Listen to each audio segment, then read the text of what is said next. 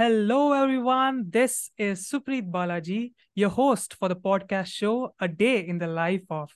And today we are talking to a person who's been broken boundaries, and each step of her life was a game changer. Today I have with me Ms Karina Weinstein, and Karina's journey is truly an inspiring one to all. She went to the United States as a refugee from the former Soviet Union and went on to do something remarkable by forging a path in public service and igniting systemic change that paves the path for global opportunities. And as the program strategy and innovation director at FXB, Karina leads the charge against climate change.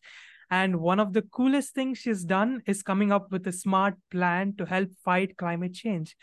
It's called the FXB Village for Climate Resilience, and it's all about making communities stronger in the face of climate challenges.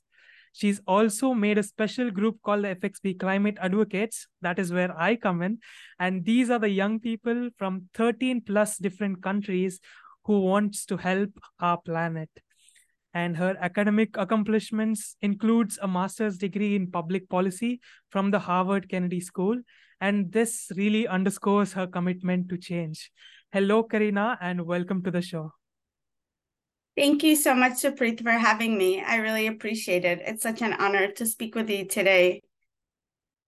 So, Karina, I would like to start this podcast with the most authentic podcast question for the show. That is, can you walk us through a typical day in your life? Sure. So I have worked in the nonprofit sector in the US and globally for almost 2 decades. And one of the best, maybe, aspects of working in the nonprofit sector is that there's no typical day, where I think in the nonprofit sector, we wear many hats. So on any given day, I could be having a strategy session to think about how to empower young people with the tools they need to take climate action. I could be brainstorming partnerships with different organizations, or I could be doing, administrative or human resource tasks, and everything in between. There's a joke that we're kind of janitors and CEOs and everything in between. But that's what makes it really exciting, and I think I have the privilege to have meaning and purpose in my work. And I think one of the reasons that I have meaning and purpose is that there is no kind of typical day, especially like in my role where at FXB USA, I'm the only staff member in the US, and I've been really the only staff member for the last 8 years that I've worked here. And we're an organization of 350 people in 12 countries all over the world. But on a day-to-day level, I have a lot of flexibility and autonomy, and no one like tells me what to do per se in the way that we think of traditional work, where there's a boss who gives you a set of tasks. So that has challenges and of course perks and opportunities. But I think that's what's really amazing about my job, is that I can get on a Zoom with our team in Rwanda. Then I could speak to our board chair about FXB USA's board meeting and the strategic plan. Then I can meet with incredible and inspiring young people, our advocates, to learn about their climate action projects. And then I'll meet with our bookkeeper to go over our financials. So that's what keeps it exciting. And I really enjoy that part. And I can't really imagine the old way of work where there were kind of really I'm very blessed that my work is very strategic, and that a little bit, and some tactical or operational as well, but that mix of both makes it really exciting. And I can't really imagine the old way of working where you kind of just had a boss there who tells you exactly what to do and you do the same thing. I think I am one of the I just feel really privileged that I get to use my brain and creativity every day, and there's like no same day in my job, and I'm grateful for that. Wow, that's really wonderful to hear, Karina. And I know you're talking about FXB because I was a part of the cohort of fall 2022, but I think many of them will be wondering what FXB is. Could you just give a small introduction about what FXB is and what's its roles and what are the goals of FXB and what role do you play? Sure, thank you. So, FXB is an international development organization that works on poverty alleviation. FXB's story started in 1986 when Albina Dubrara lost her only son, Francois Xavier Banud, and that's who the organization is named after. And Albina Dubrara founded FXB International in 1989 to perpetuate the values of generosity that guided her son's life. So she founded FXB International, the nonprofit organization, as well as 3 university centers that bear her son's name. FXB Flight Vehicle Institute at the University of Michigan, FXB Center at Rutgers University, focused on pediatric AIDS, and FXB Center for Health and Human Rights at Harvard, who we work with very closely to inform our development work. So FXB International, the NGO, is works in 11 countries in Africa and Asia, and we have an office in Switzerland, France, and I'm in the US. And we're a global staff really committed to eradicating poverty, promoting social justice, and enhancing climate resilience. So I have been at FXB USA for 8 years, and my role is everything from really thinking through how to connect FXB to additional partners and networks of international organizations, to really leading the climate change portfolio and seeing how can climate resilience be integrated into our poverty alleviation work. And then very specifically, I lead the FXB Climate Advocates Program and thinking through how to best support young people like Supreet in the incredible work that they're doing to really meet the most pressing challenge of our time. There's probably not an issue that's more urgent to address than climate change, and young people are really poised and well-equipped to do so with the support of resources, networks, and opportunities. Yeah. Wow, that's really wonderful to hear, Karina, because being a part of FXB Climate Advocates, Climate journey, I've seen that, the 3 months course that FXB provides is actually a master changer to many young people. It helps understand many different works of climate change. Maybe people want to be a part of climate change or be a part of climate action, but they really don't know which part to take, how to go ahead. And I think FXB creates like a platform, creates like a stage. It's like a stage for everyone to come in and learn and then go ahead and sparkle the change around the world to be the climate advocates or climate leaders of the world. That's really wonderful to hear. And talking about this particular path, you actually came into the public policy sector and then you're into climate action now. What inspired you to pursue this particular path and how did you get started into this? Sure. Thank you. So it's interesting. I like to go back to kind of where I come from. So I come from the former Soviet Union, where people's kind of professions and careers were a little bit more dictated. It wasn't quite the way I find it in the US, where people have this freedom to define their professional path. So my parents chose jobs that most women were teachers, and my mom was a teacher and my dad was a metal press operator, so they just had jobs. That's just what it was. And even they liked their jobs, but it wasn't that they thought about like meaning and purpose. It was just, you need jobs, right? So when we came to the United States, of course, as all immigrants and refugees, you start from scratch. My parents with advanced degrees started doing more menial work just to support their family because they had no other choice. And again, for many immigrants in the US, and this is probably true for immigrants anywhere, is there's a lot of pressure for social mobility and economic success, right? So again, the pressure was you need to find a well-paying job and doctor, lawyer, whatever all those jokes are about professions. And it was interesting. It was such a journey. I've always been really passionate about social justice.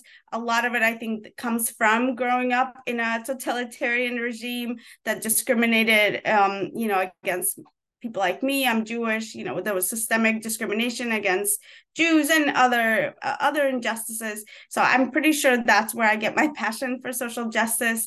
And in the U.S. growing up in the US since I was 11, going to college, I knew in my gut that I really wanted to make a world a better place, and that, I cared about like community, and I cared about kind of access to opportunity. That's really what drives me, because that's why we moved to the US.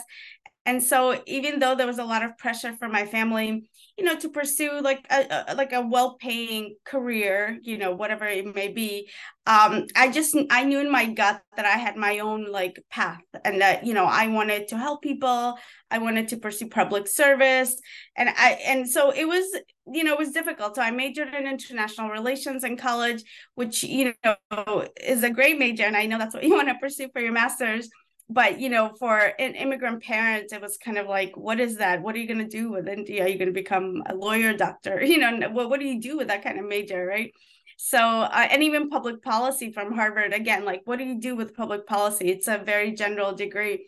But I persevered. So there was a lot of pressure to kind of pursue some kind of practical profession, but I persevered, and I said, I'm going to define my own path. I don't know what it looks like. And my parents didn't really believe in maybe like searching for meaning or purpose in your work. They said, you need to make money so you don't have to suffer the way we did. But I persevered, and I went abroad. When I was in college, I studied abroad in Chile. That exposed me to Latin America and the historical kind of context there, and the community development issues. Then when I was between college and graduate school, I worked for a nonprofit organization that focused on labor rights and social justice. So I actively sought out opportunities to work in the nonprofit sector to gain different perspectives. When I graduated from Harvard, I moved to Mexico for 4 years and worked in public service in nonprofit and government as well. So I really just wanted to expose myself to what's out there, try different organizations and different experiences. And I guess I'm very happy that, with my work at FXB, I feel like I'm really able to leverage all the skills that I have to be creative and to make a difference and to find meaning and purpose in my work. So I don't know, it's kind of I guess I always say, like, I defy the expectations of my immigrant community. And even when I get together with people who come from similar backgrounds as me, it's a little bit, I always joke around to this day that I'm not sure my parents know if I get a salary because of the word nonprofit. It's a joke, but, it's very, it's just not very typical or standard for immigrants to pursue these kind of paths.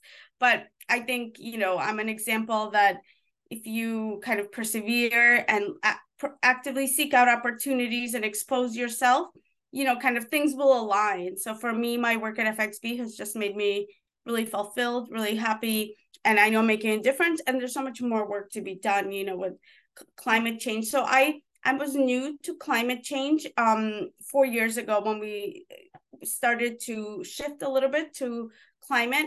And I always say I'm kind of like accidentally into kind of environmentalist. So growing up in New York, I grew up in an urban jungle. If you're from any big city in India, it's hard to think, when you grow up in a big city, it's hard to think of yourself as an environmentalist, because they're just buildings and concrete, right? And it just wasn't, I thought climate change and environment was about forests and glaciers and polar bears, right? Which, that's definitely a part of it.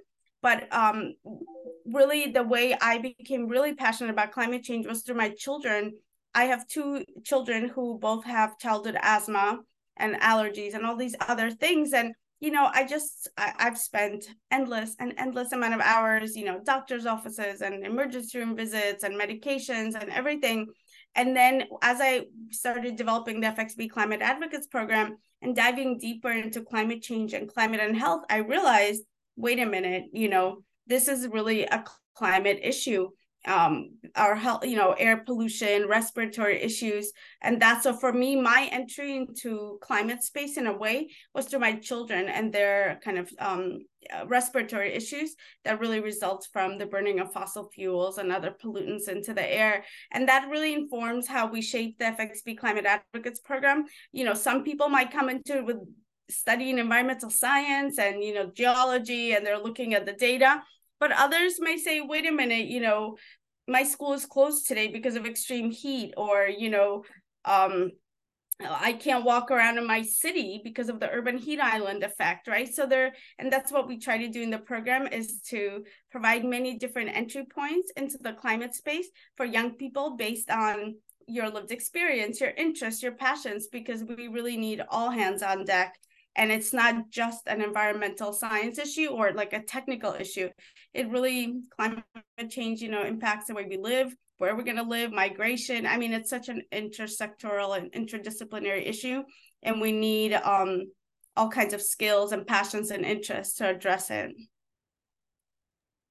That's truly an impactful answer, because I agree on many fronts of what you just told, because starting from how parents think, because it's similar, because in India, medical and engineering is considered to be one of the biggest things. And if anybody goes there, everybody thinks that you got to get big bucks and you got to get all the, you're financially stable after becoming an engineer.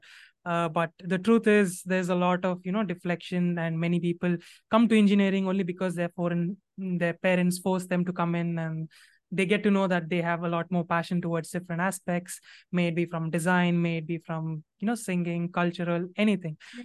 And that is one thing that I totally agree on you, because parents are totally concerned about what their children are. And same here, because my parents, even now, because I'm shifting towards an unorthodox master's, because I'm going towards international relations, which is totally unorthodox, from engineering to international relations. And all the time I get this, okay, have you thought about it? Is it 2 times? Is it 3 times? Understand everything. Make sure you're going through everything. We want your life to be very secure. You don't want to, have the struggles that we had. So I totally relate to you, and I hope every parents in the world understand about that particular thing. And the second part is climate change, which is very, very, very important, because I grew up in Bangalore. Bangalore is it was called the green city of India, and green city of my state, and garden city of my state. But now it's become the, silicon hub of the country, because most of the big tech industries are from Bangalore. And you see, from the smallest company startup to the biggest Amazon manufacturing companies, or maybe even, iPhone manufacturing is happening even in India. So it's happening in this particular state and this particular city. And there's a lot of problems that come into it as a, person from the metropolitan city. And I totally relate to you, and I hope your kids are doing fine now, and they're taken well care of. And uh, these are a few of the perspectives that I would like to share. But when you talked about Harvard Kennedy School, you talked about you learning about public service and the perspective. So studying at Harvard Kennedy School is a significant achievement overall. And your time over there shaped you on the perspective of policy, decision making, connections, networking, and your experiences or insights from that period have stayed with you throughout the career. So what are some of these experiences, and what are some of the ideologies that you carry forward that help you learn from Harvard Kennedy School? Yeah, thank you. I'll just share another anecdote. When I got into the Harvard Kennedy School and I called my parents to say I got into Harvard, my mom said, well, you should apply to the law school. So there was still, it's just really funny. Yeah, it's interesting. I was really excited. It seemed it's such a big deal. Certainly Harvard Kennedy School is it was very different from the stereotypes that I had of Harvard, like wealth and privilege and all of that. The Harvard Kennedy School is really filled as I was very happy to find out, with really passionate, committed people, really diverse. It was really an incredible 2 years of just like intellectual. There was no competition. Whatever, maybe whatever the stereotypes are of Harvard undergraduate, or maybe business or law, but at the Kennedy School, also physically the building at the time was very modest, and we were always called like the stepchild of Harvard, just because you could clearly see a difference between the alumni donations to the Harvard Kennedy School versus business school or law school that had just nicer facilities. But that it fit well with the people. So in my, the biggest thing I got from Harvard was my network of people, my friends who now, how many years, 15 years later I graduated, it's 15 years ago, we still stay in touch. And not only stay in touch, we like really help each other. And what's really amazing about the people I met is that people are really passionate about issues. Like when we had our reunion just not too long ago in May, people would talk about, like, they wouldn't say their job title, like what they do. They would talk about, I'm working on, the workforce of the 21st century, and I'm creating access to resources for small businesses. Like, people really work on issues and are really passionate about issues. So that makes it stand apart. During the 2 years, it was just a really great time, I think, to access practitioners, and to like, what's nice about it is not so academic, meaning that all of our professors have worked in different administrations and nonprofits, so they could really bring on that hands-on experience. I'll never forget my economics professor, Borjas, who was teaching us macroeconomics, talked about the time he was advising Arnold Schwarzenegger when he was the governor of California. He's like, and we're by the poolside, and we're looking at economic policy for California, and there was some questionable policy about potentially immigrant workers depressing wages, and so they whatever the result was. But having that kind of hands-on, I think I left the Kennedy School really aware that that, like, between theory and what we want to happen and practice, there's always, like, it's going to be messy. And I think that was a really important lesson. And so I was prepared for the real world, because we knew that, we always had to put our ideas into practice. It wasn't about 20-page research papers. It was about these 300-word, most concise memos, where you have to say what you need to say in the shortest amount possible, and that's really served me in the real world, to know that, just the practice, that the nuances and the dimensions of putting any policy or program into practice. The other thing that I have to say, one of that I walked away with at the Kennedy School is really the focus on the soft skills. And really the soft skills, they're really critical. And the two classes that I use the most in my work over the last 15 years are a leadership class called Adaptive Leadership. It's a model created by Ronald Heifetz, and other teachers have taught it. And another class by Marshall Gans that I think, Supreet, I would recommend. They have online resources as well, called Mobilizing Communities. And it's actually a framework to mobilize change. It's called The Story of Self, The Story of Us, and The Story of Now. And those two classes, because what the Kennedy School told us is that, like, technical things, like whatever, like drug policy, whatever it is, you can learn, anyone can learn, that's like technical. But to get things done, you need to mobilize people, you need to understand their interests, you need to understand factions, you need to understand how to position yourself. So that was really, I would say that was really valuable. And I used those models and adaptive leadership, which is like mobilizing groups and understanding their interests. I use those things way more than I use any technical, macroeconomic theory that I could have learned, or statistics. Statistics was important too. But yeah, so that's really important, because ultimately it's people, right? And to create change, you need to know how to work with people, how to mobilize change. And I'm just really inspired. I have such amazing classmates who do a wide range. From, we have a classmate, Kevin, who's a social media influencer on healthy cooking, Fit Man Cook. He's been on the Today Show, and in Chipotle, he had a recipe, like from the Kennedy School, to Cody Keenan, who was a Barack Obama speechwriter, to actually this isn't surprising. A lot of the international students are very connected, but the lead winner in Thailand in the Reform Party, Pita, and I'm gonna butcher his name. He was my classmate. He's not gonna get to win because of the way the Thailand royal family wrote the constitution, but his party did win, and he would be the prime minister were it not for all these other things. So that's pretty cool to just have this really network of really amazing, committed, and really people who really care and are committed, and it's just a really wonderful network. And so that's been really, that's been really cool. Just like a different than what I imagine Harvard of like elite or I don't know competitive people. No, it was really Kennedy School specifically, just really incredible people who really care. And I draw on my network all the time for help. Like we're gonna meet up at the Conference of Parties or the Climate Week in New York. I mean, people are just involved in this kind of work, and we're always sharing resources and helping each other. Wow. Wow, wow, wow. That's really wonderful to know. Networking, connections are the biggest assets for anyone, and your experience tells it all for sure. And I'm so honored that I'm able to interact with you. So, talking about policies, the first thing that comes to my mind is big words, big books, big recommendations, long talks, sleepless nights, drafting, etc., etc., etc. And I think I'm partly right here. And I think it also takes a lot of grinding work by many people and organizations for passing one policy or some policies or moving it ahead itself. So, with all the challenges in this profession, how do you stay motivated and what are your rituals for motivation?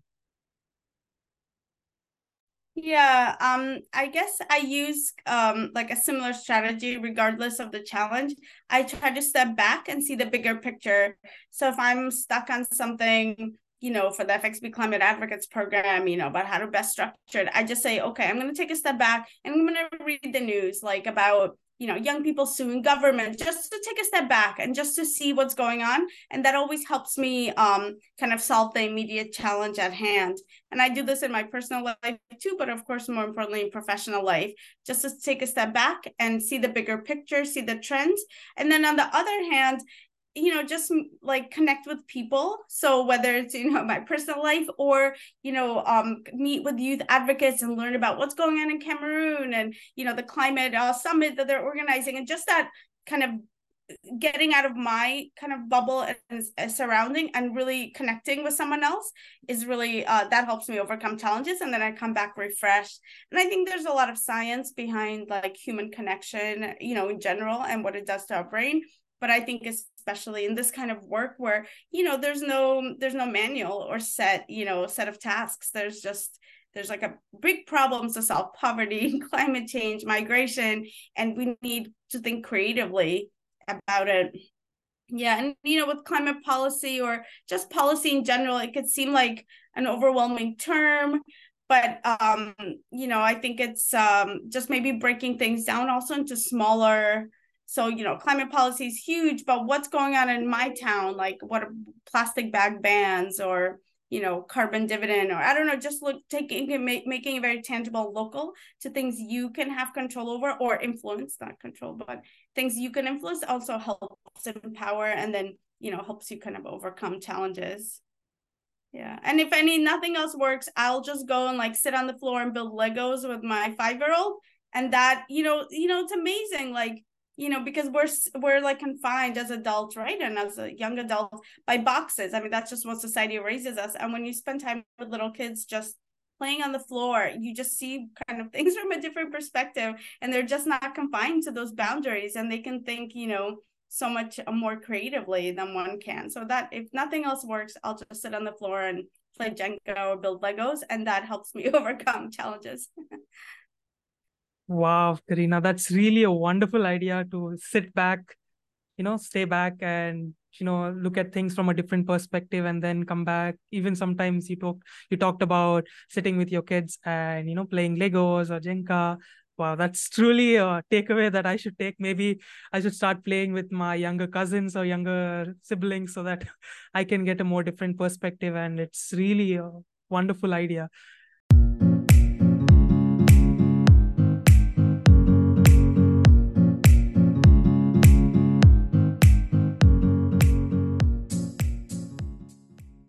With all the amazing opportunities and experiences you've had, could you share some memorable experiences that perfectly captures the essence of your profession? Sure. I think when you see kind of the impact that your work makes, that's really meaningful and really memorable. I mean, I think anytime I see kind of the FXB climate advocates, succeed. For example, one of our advocates was selected to be an international delegate to COP28 as a result of his participation in the FXB Climate Advocates Program. Simeon from Malawi, that really is memorable, because then you say, oh, you really make change. The nonprofit sector has a lot of challenges. So one of them is that you're always begging for money, is that there's never enough resources to do what you need to do. Your work is really, your work is really important. We know it makes a difference, but now you have to convince other people to put their money in, and there are many good initiatives and things out there, but you have to convince them to put their money into your work. So that's the challenge, and it can be really draining, honestly, to just always ask for money and to always have to package the work you're doing and say, yes, I'm making a difference, when you are. So it's draining. But the other side of that, when you actually see, and the other challenge is that for this nonprofit work, development work, it really changes long term, right? We don't build a building that you could see in a year or two. The kinds of work that FXB does, which is really building capacities of communities and people, young people, we know that's long-term work. It's not always so visible or concrete. So that could be a challenge too. You could say, oh, we just graduated this cohort of 150 young people. What does that really mean? What are they doing? Do they even care? I don't know. It's easy to get like demotivated, but when you take the time and actually connect and to see the impact that your work makes, that's really memorable. When the work, for example, one of our advocates in Colorado, a high school student, she recently shared that she received a prize for her climate work from the Environmental Protection Agency, and she got to meet the Vice President, Kamala Harris, as part of that. And you're like, okay, that I know I made a difference, because the little bit that we helped this young woman shape her journey is making, a real impact, because she's training thousands of students to create sustainability policies across the US. So that's really memorable. And of course, to the extent possible, usually before COVID, being out like in the community. So I got to visit New Mexico and do a little bit of potential partnership with a school that serves Native American students in New Mexico and Santa Fe. So that's really meaningful when you actually can go out into the communities and see and feel, kind of beyond the virtual world. And hopefully now that things are obviously coming back to normal, we'll be able to do that more. I mean, technology is amazing in what it enables us to do, for sure, but there's probably nothing like the in-person kind of human connection that can develop and the community that can develop from in-person meetings. But yeah, so it's meaningful. And then sometimes participants, like some of our advocates, will reach out and share what they're doing, and I'm like, okay, this is amazing. Or you see someone's growth over time. Yeah, so it's meaningful, but you do need to be like very strong in this kind of profession. It's just not, the change is not short term, and we know that we're tackling big systemic problems. Even climate change. It requires systems change to really get off fossil fuels. We need major, change in our economy and the way we do things, right? So you could say, okay, well, there's nothing I can do, I'm depressed. Or you could say, wait a minute, I can be inspired by Supreet and Ewi and Simeon, who are doing these really tangible, meaningful things right now. And yes, over time, we still need that systems change. So it's important to stay motivated, because it's easy to kind of maybe lose hope. But if you focus on the small, tangible changes, and of course the young, I mean, I'm very blessed. I always say that, I work with young people who are so inspiring, and that's how I stay positive. Otherwise, I would just get depressed by the news and what's going on. But people like you, Supreet, inspire me to say, okay, we're going to keep going, because there's something here worth fighting for. So the key is being positive, and I guess it's one of the biggest keys that everybody has to take away, because there is a lot of negativity around the world, and even seeing the news, seeing social media, with our friend groups. There's everywhere you get to see a lot of positives and negatives. And I think taking only the motivation part and, the driving force of positivity and moving forward is a very good example. And thank you so much for sharing that.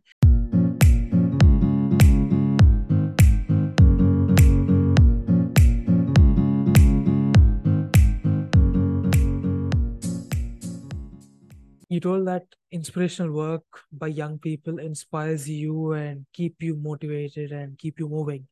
And I guess there's this quote that I can think of, that every small droplet can fill an ocean and can make an ocean. So hopefully we, the young people, can work for the future with all these amazing small steps. And moving ahead, as a person in the non-profit sector, what do you think are the necessary skills or qualities that a person should possess in the line of work? Yeah, I think one, and this probably goes for many fields, but especially I think in the nonprofit sector, is like empathy and really I don't know what the skill is, like being very cognizant of people's different cultures, idiosyncrasies. That's really important. So the core of our work is working with people to create change, and you have to the extent possible, understand and be mindful of different perspectives from simple things like language. So, I work very closely with my colleagues in Europe whose French is their first language and English is their second language. So, when they write something, I don't, my gut feeling would be to interpret it in a certain way. And I have to take a step back and say, wait a minute. First of all, they're translating. Second of all, Europe has a very different culture of communication than the US. So and that's just a simple example. But of course, working with our colleagues around Africa and Asia. So just really, and yeah, being really mindful of people's perspectives, idiosyncrasies, and really different cultures. I mean, I'm lucky that through my personal journey, I have so many kind of different culture and experiences, and I've lived abroad, so I kind of know that. But honestly, it's easy, when you stay in one place for a long time, it's easy to kind of just get very, I don't know, centered or siloed right into where you are. And so I think that's a really important skill for success, because if I don't know, I think a lot of things wouldn't happen if were not like kind of empathetic and mindful of just people's different styles of communication, of sharing, etc. I think another skill is like, for a lot of my work is really around creating new ideas and creating new things and thinking outside the box. And so having like what's the word, meeting with like my colleagues to brainstorm, like not defining everything in black and white, and leaving that, being very comfortable with having kind of work that's generative, that's that can change, and bringing in people's different ideas, I think is really important.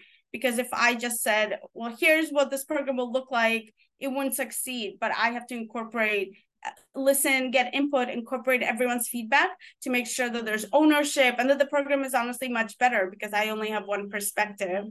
Another one is, nonprofits, we can't really do anything alone, because no one has enough resources ever. No nonprofit has sufficient resources to do everything they want to do, except maybe, the Gates Foundation or something. So we have to partner, right? And to partner with organizations, it's also, partnership is an important skill, because you really have to create these win-win scenarios, right? Really understand what that organization wants, what they care about, what those people care about, and find opportunities that, gets them what they want. And of course, you benefit. So these win-win scenarios are really important, and, in a very positive way. Everyone is scarce for resources. So when I meet with organizations, none of us have funds to pay each other for the things we want one another to do, but we find opportunities for synergies that don't require funds and that benefit everyone. And honestly, the FXB Climate Advocates Program was kind of built that way, because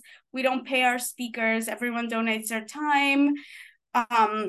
We've just made things happen really without sort of paying any, without like concrete funds. But, we find synergies, we find where there's like shared interests, values, and create scenarios that are beneficial to those organizations and really helpful to us. And then things happen, and it's been really great.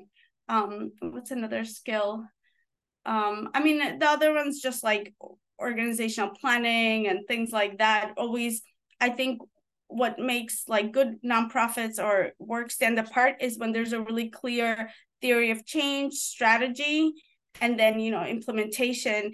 And so now, like all of that, you need like the very big picture, the middle big picture of like what are the big strategies, and then of course you need to be mindful of what you're actually doing on the ground, being nimble and agile. So like with FXB Climate Advocates Program, we know we want to invest in youth and, you know, in the way that aligns with their interests, and we need all hands on deck. For strategies, we know we want young people to walk away with knowledge. We want them to walk away more empowered with a sense of agency. And we want young people to actually take action. So those are the three things that, you know, really guide everything we do. And then how we do it, do we do the 3-month cohort? So another way, or, you know, that has, you know, we play around and we try different things. When we started the FXB Climate Advocates Program, we didn't have cohorts. It was just like students joined and we had sessions. But what we found is that young people, and probably most people, they engage at first and then they disengage. And so we found that a time-bound thing, it was better. We were able to teach what we think young people should know about climate change. We were able to get the engagement we want through a finite thing where it was very clear what the expectations were, you know, and then there's the alumni network. So, and now we're still, we're now working on a 3-year strategic plan for the program. And we're again looking back at the structure and saying, how can we, you know, mold the structure to meet our core strategic objectives? So that's another skill, is just to have that kind of strategic planning, you know, skill. Yeah. Wow, that's like, you got to multitask with everything, having creativity, having multitasking, and, being empathetic and connecting with different people and understanding what different people understand and how to cater the needs with respect to different people so that even your goals are reached and even the goals of the people who are learning is reached. So that's really wonderful to hear.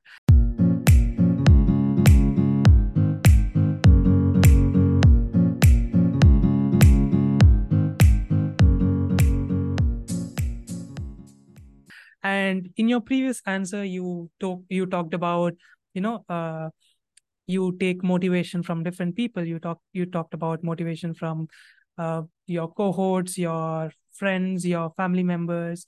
So I would like to know if you have any one particular role model that you look up to, and what are the key aspects that you look up to that particular person.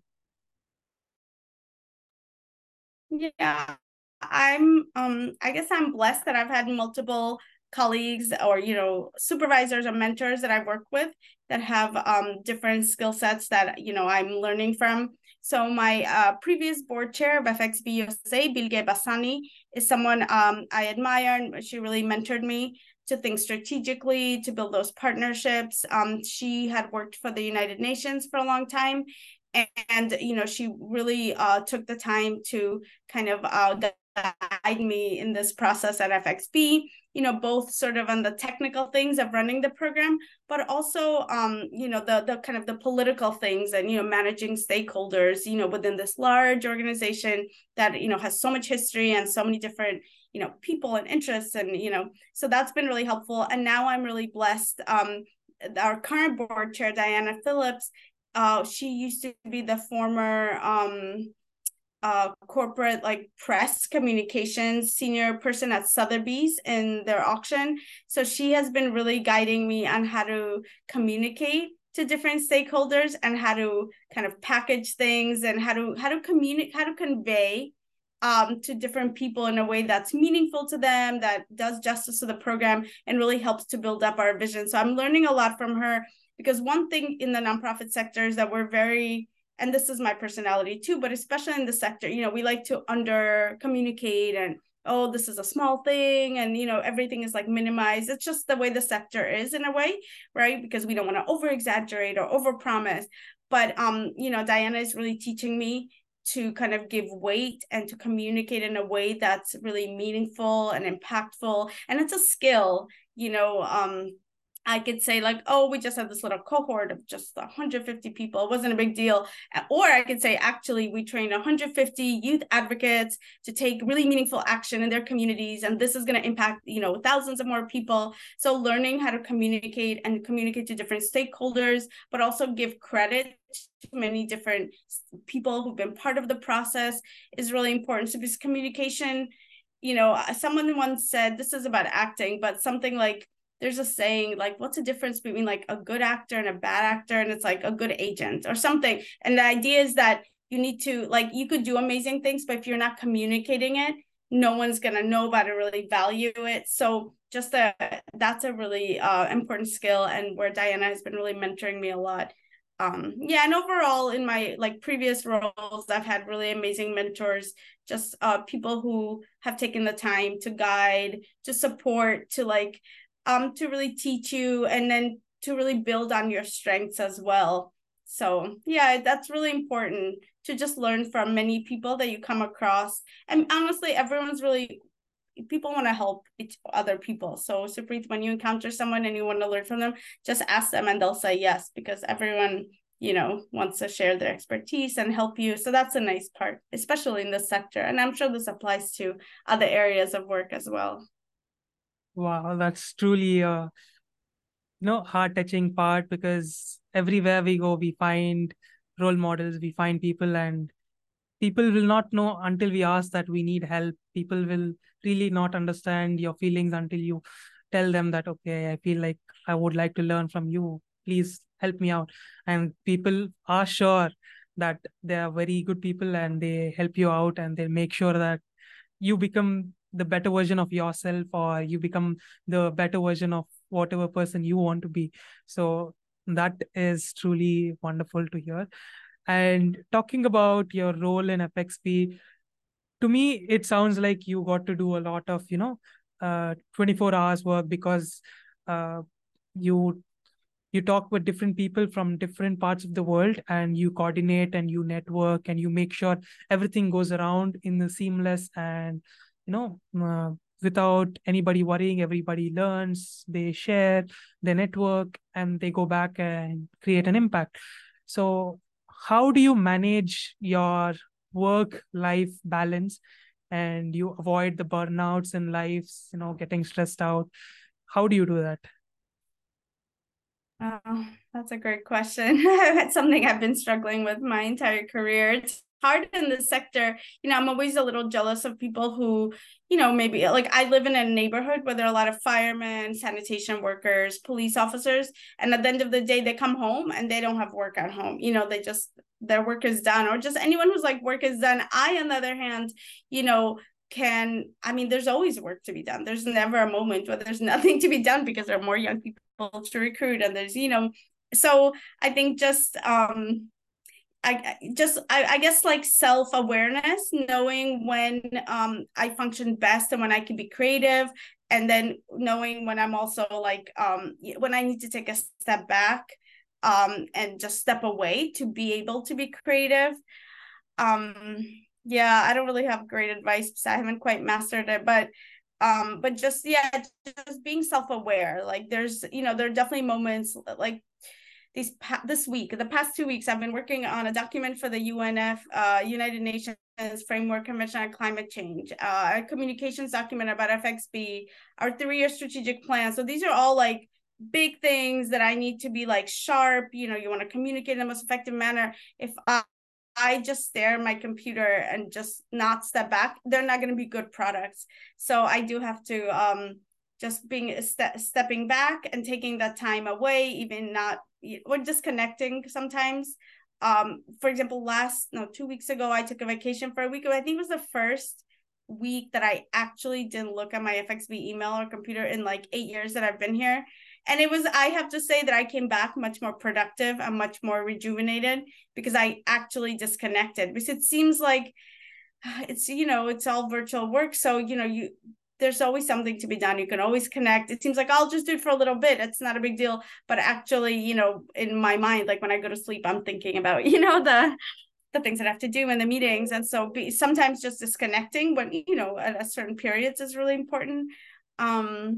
yeah, and then I don't know, just being self-aware, knowing when you work best, when you're most like generative creative is important. And when I know when I need, after maybe 6-7 hours in front of a computer, one more hour is not gonna help me create a great initiative. I really just need to step back and then come back to it. For me, meeting with people, just sometimes just being around people helps. So whether virtually or in person, that just helps me like get out of my slump. Yeah. Wow, that's really Well, and wonderful to luckily I hear. have kids, so they force me. Yeah, my kids force me to have a balance at some point. They just say, okay, stop working. It's really wonderful because I see the same thing with my mother. Whenever I go back home, I tend to pull my mother like, okay, it's fine, stop working, it's fine. Because every mother, every parent is working so hard for their children, or every other person is working so hard for the other person to be a better person or to have a good life. So I think every person who's working hard needs to have that, work-life balance. And children are and family members are the biggest supporters. And I think you totally agree with that particular point.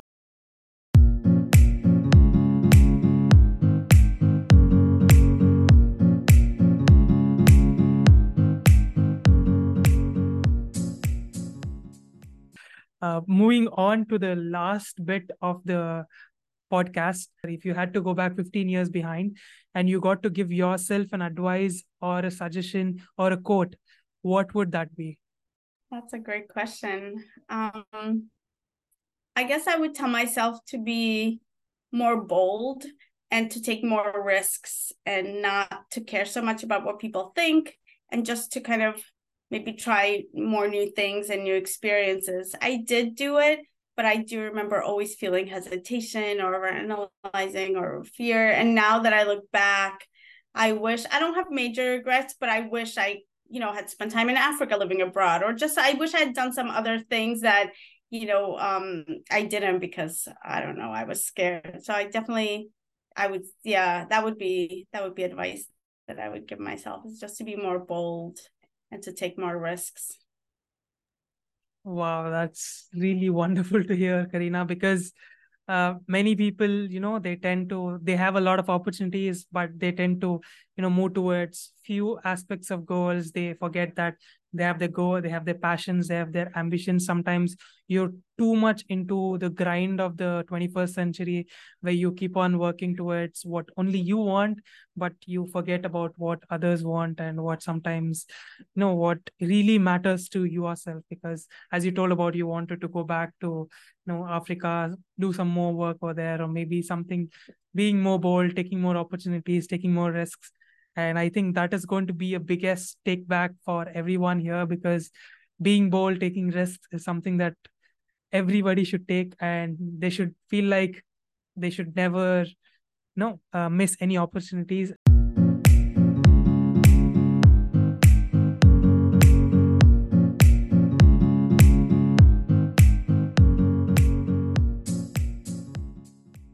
Lastly, I would like to thank you so much for being an amazing guest for this particular podcast. And as it's a new podcast and we have a very unique guest like you, it's truly an honor to host you here.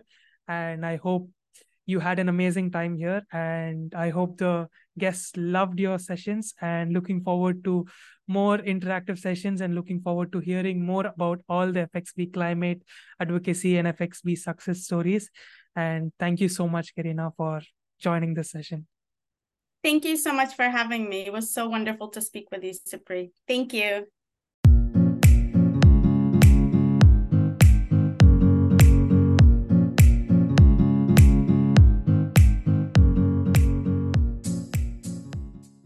Thank you so much, Karina. It was really wonderful to talk to you. And thank you all for your patience and listening to this amazing podcast session. And please do like, share, and follow this podcast. And don't forget to tune in next week for an amazing and inspiring day in the life of